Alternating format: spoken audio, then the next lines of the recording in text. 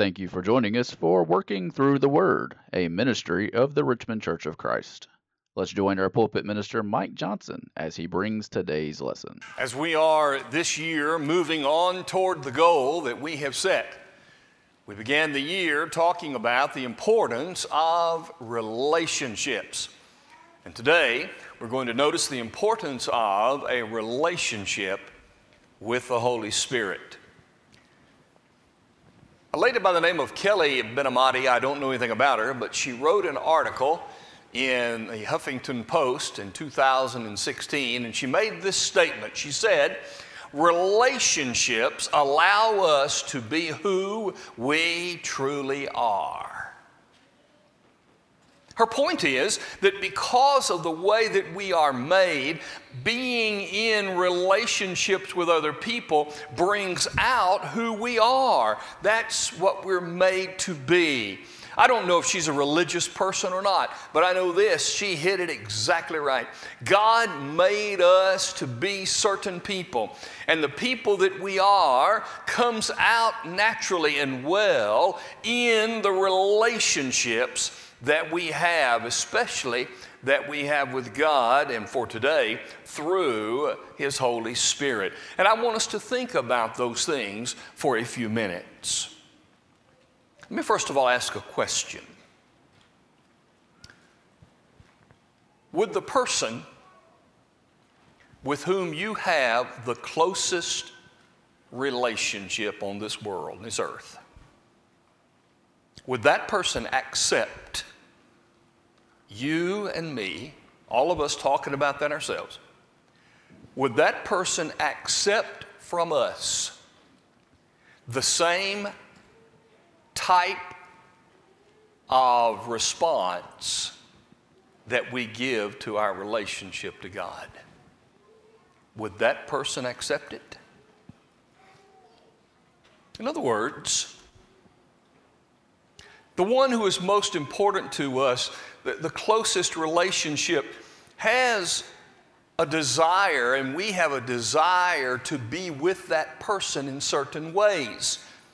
But what if we treated that person in the same way that we treat God and the relationship that we should have with Him? What if it wasn't important to us to talk to that person if we don't talk to God? Would the other person accept it with us not listening to them when we don't listen to God? Would that person be okay with us not spending time with them when we should be spending all the time that we can with God in worship? Would that person be okay with the way that we sometimes treat God, with not disrespect, but it's not really important? We can laugh about it. We can just sort of show up, and we can sort of hang out and act in a certain way. Would that person be okay with that? I think it is sad that we treat the people in this world with whom we have relationships better, oftentimes, than we treat God and our relationship with Him.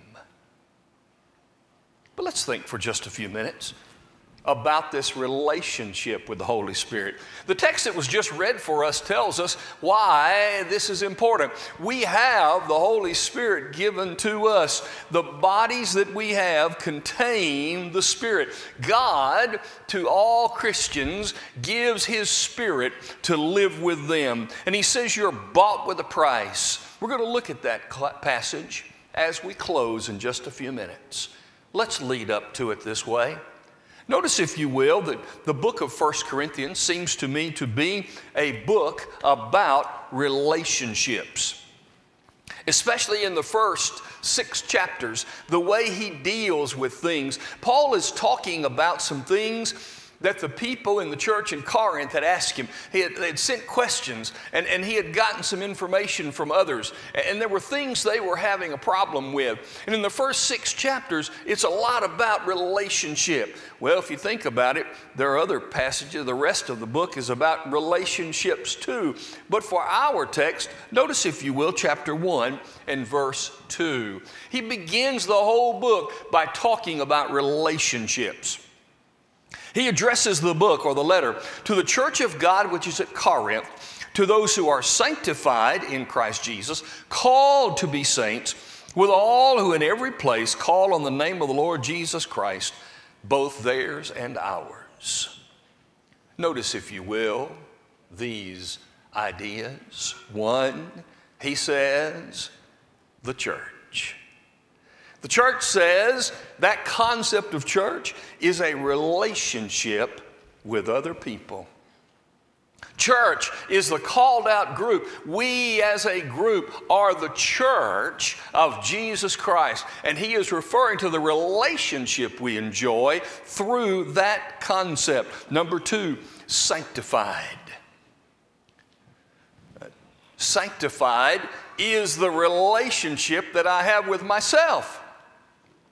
I've been set aside, set apart. I have a brand new situation. My life now is not what it was. That's what he's saying to these people. And third, called. These people are called. There's my relationship to God. He says, God called you to himself. Therefore, in this text, he is telling us about 3 parts to our relationships. We have a relationship with others, we have a relationship to ourselves, and we have a relationship to God. He goes on then in the chapters, and we come to chapter 5. And he starts telling us about things. He says, sin destroys relationship. Sin destroys relationship. In these 2 chapters, 5 and 6, he details some of those things. Notice, if you will, verses 1 through 8. Sexual immorality destroys all 3 of these relationships, with others, with ourselves, and with God. Oftentimes, I'll be sitting with our shepherds in a meeting and talking about various things.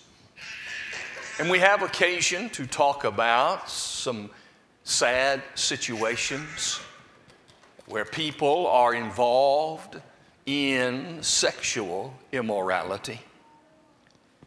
Inevitably, it will be said, well, we need to preach on that. Well, it's true.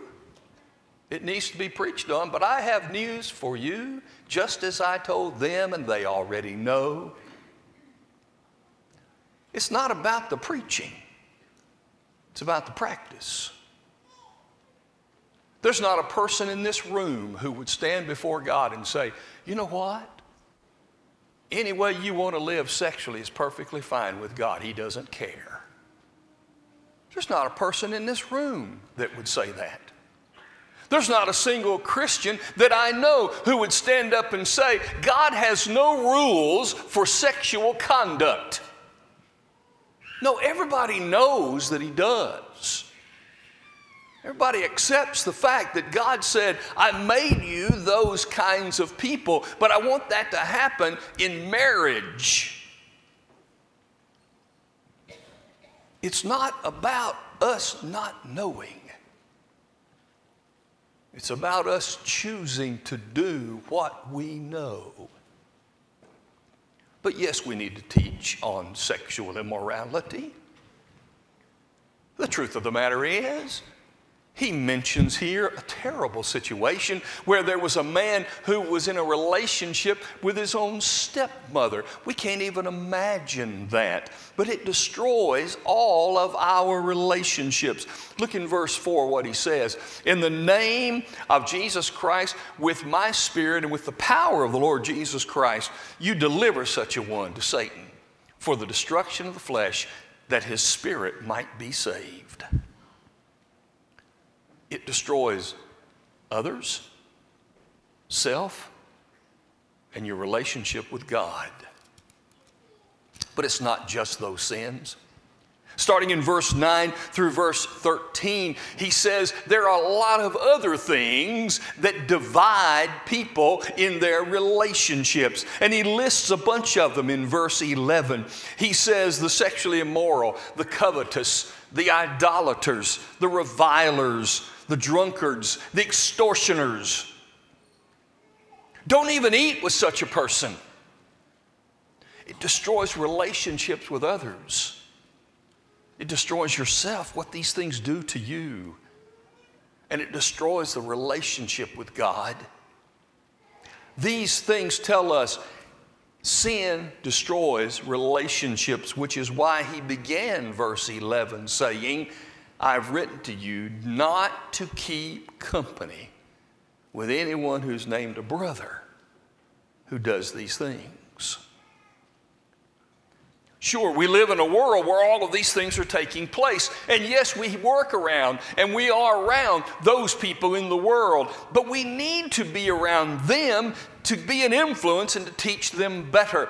But he says, for your relationship through the Holy Spirit and the relationship you have with God, don't keep hanging around those people who are a part of the church, the sanctified, the called, who act this way continually. Because many things destroy those relationships. Third, as you begin in chapter 6, he talks about the brethren who are actually suing each other in open court. Instead of handling it in a way that doesn't bring shame on the church, they were suing each other back and forth. And what does he say in verse 7? It's already a failure with you. You go to law against one another. Why do you not instead accept being wronged? Why not accept being cheated? No. You do wrong, you cheat, and you even do these things to your brethren. The relationships with others, with yourself, and with God, destroyed because of sin. But most importantly, do you not know, verse 9, that the unrighteous will not inherit the kingdom of God? Fornicators, idolaters, adulterers, homosexuals, sodomites, thieves, covetous, drunkards, revilers, extortioners, they cannot inherit the kingdom of God. These kinds of things, being in a relationship with these things, takes us out of a potential to be in a relationship eternally with God. Sin destroys relationships. Because the Holy Spirit lives within us, and we cannot be practicing things that the Spirit does not approve. Oh, but thankfully, number 3, relationship cures sin. Sin destroys relationships, but relationship cures sin. Look at verse number 11 of chapter 6. Such were some of you. These people in Corinth had lived these lives. The things listed in these verses, the people of Corinth had lived. But what does he say? You were. That's some of the greatest words in Scripture. Thanks be to God that you were some of these things. What changed? They changed their relationship. No longer having a relationship with those things and those activities, now they have a relationship change. Look at verse 11 again. You were washed. When you're washed, you're added to the Lord's church. The relationship with others has been established. You were sanctified. You were set apart. The relationship with yourself properly has been established. And you were justified. Called by God now to be justified in His presence so that He might accept you. The relationship with God has been established. Relationship cures sin. In verse 12, beginning through verse 20 of the chapter, he closes out this section by saying, let me give you 5 principles that are important in relationships that have been established by the Holy Spirit that lives in your life. Here's number 1, verse 12. All things are lawful for me, but not all things are helpful. The word helpful really means profitable. In other words, all things are lawful, but not all things add benefit or profit to the relationship. What's he saying? All things are lawful. Is everything lawful? Is it lawful to steal something from your neighbor? No. Is it lawful to curse God? No. What's he saying? All things are lawful. Everything that the Spirit has approved from God in Scripture is lawful. He accepts it, but not every one of them is profitable in every situation. That's why he goes on to say, some people eat food this way, some people don't eat this food. There's much discussion in Scripture about taking care of your brother or your sister. You might have the right to do this, but why would you destroy them? Instead, give up. Submit to them and say, I'm not going to use what I'm lawfully allowed to do because I want to help you. Why? We're trying to bring profit into our relationships. And to have the Holy Spirit within us, we have to realize He has already decided, here are the things that are lawful, but not every one of them can be used at every single moment. You want to bring profit into all of your relationships. Number 2, verse number 19. Your body is the temple of the Holy Spirit who is in you, whom you have from God. You are not your own. The second principle in a relationship that has been established with the Holy Spirit in your life, you don't belong to you anymore. No more. I don't belong to me. I belong to the Lord. And when I belong to the Lord, the Holy Spirit lives in me because I've been bought by the blood of Jesus Christ. Therefore, I just can't say I'll do whatever I want to do. I belong to the Lord. And to have relationships through the Spirit with other people, I must accept that fact. Number 3, therefore, I belong to the Lord. He owns me. He bought me. Therefore, glorify God in your body and in your spirit, which are God's. There are, within this relationship that I have through the Spirit with others, with myself, and with God, I have to make an investment.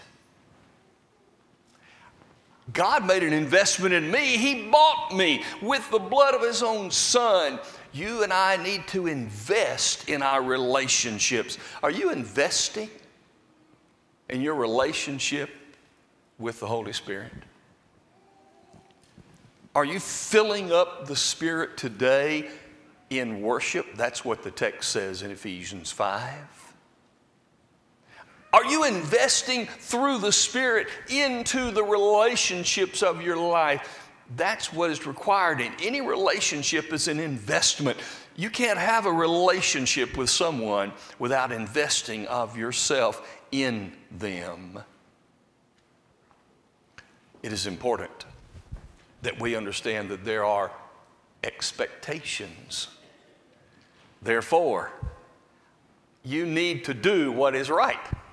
You need to do. Every relationship has expectations. It doesn't matter what kind of relationship you have. There are expectations for me in that relationship, and I need to give in to them. The Holy Spirit has revealed the expectations of God, and therefore through Him, He expects that I live a certain way. And number 5, there is action. Every relationship must have action involved with it. I can't just be sedentary and do nothing. I can't just sit in the lazy chair all the time. I have to invest. I have to act. I have to meet the expectations. God sent His Spirit to live within each one of us and to have a relationship with Him that leads to a relationship with others, a proper relationship with myself, and a proper relationship with God. Look for the things that profit those relationships. Look for the things that help you understand you don't own yourself anymore. We've been bought with a price. Make an investment in these relationships. Live up to the expectations that are there. Make sure that you're doing what you need to do, action. And every one of these, through the Holy Spirit of God, is possible. Because I can't do it by myself.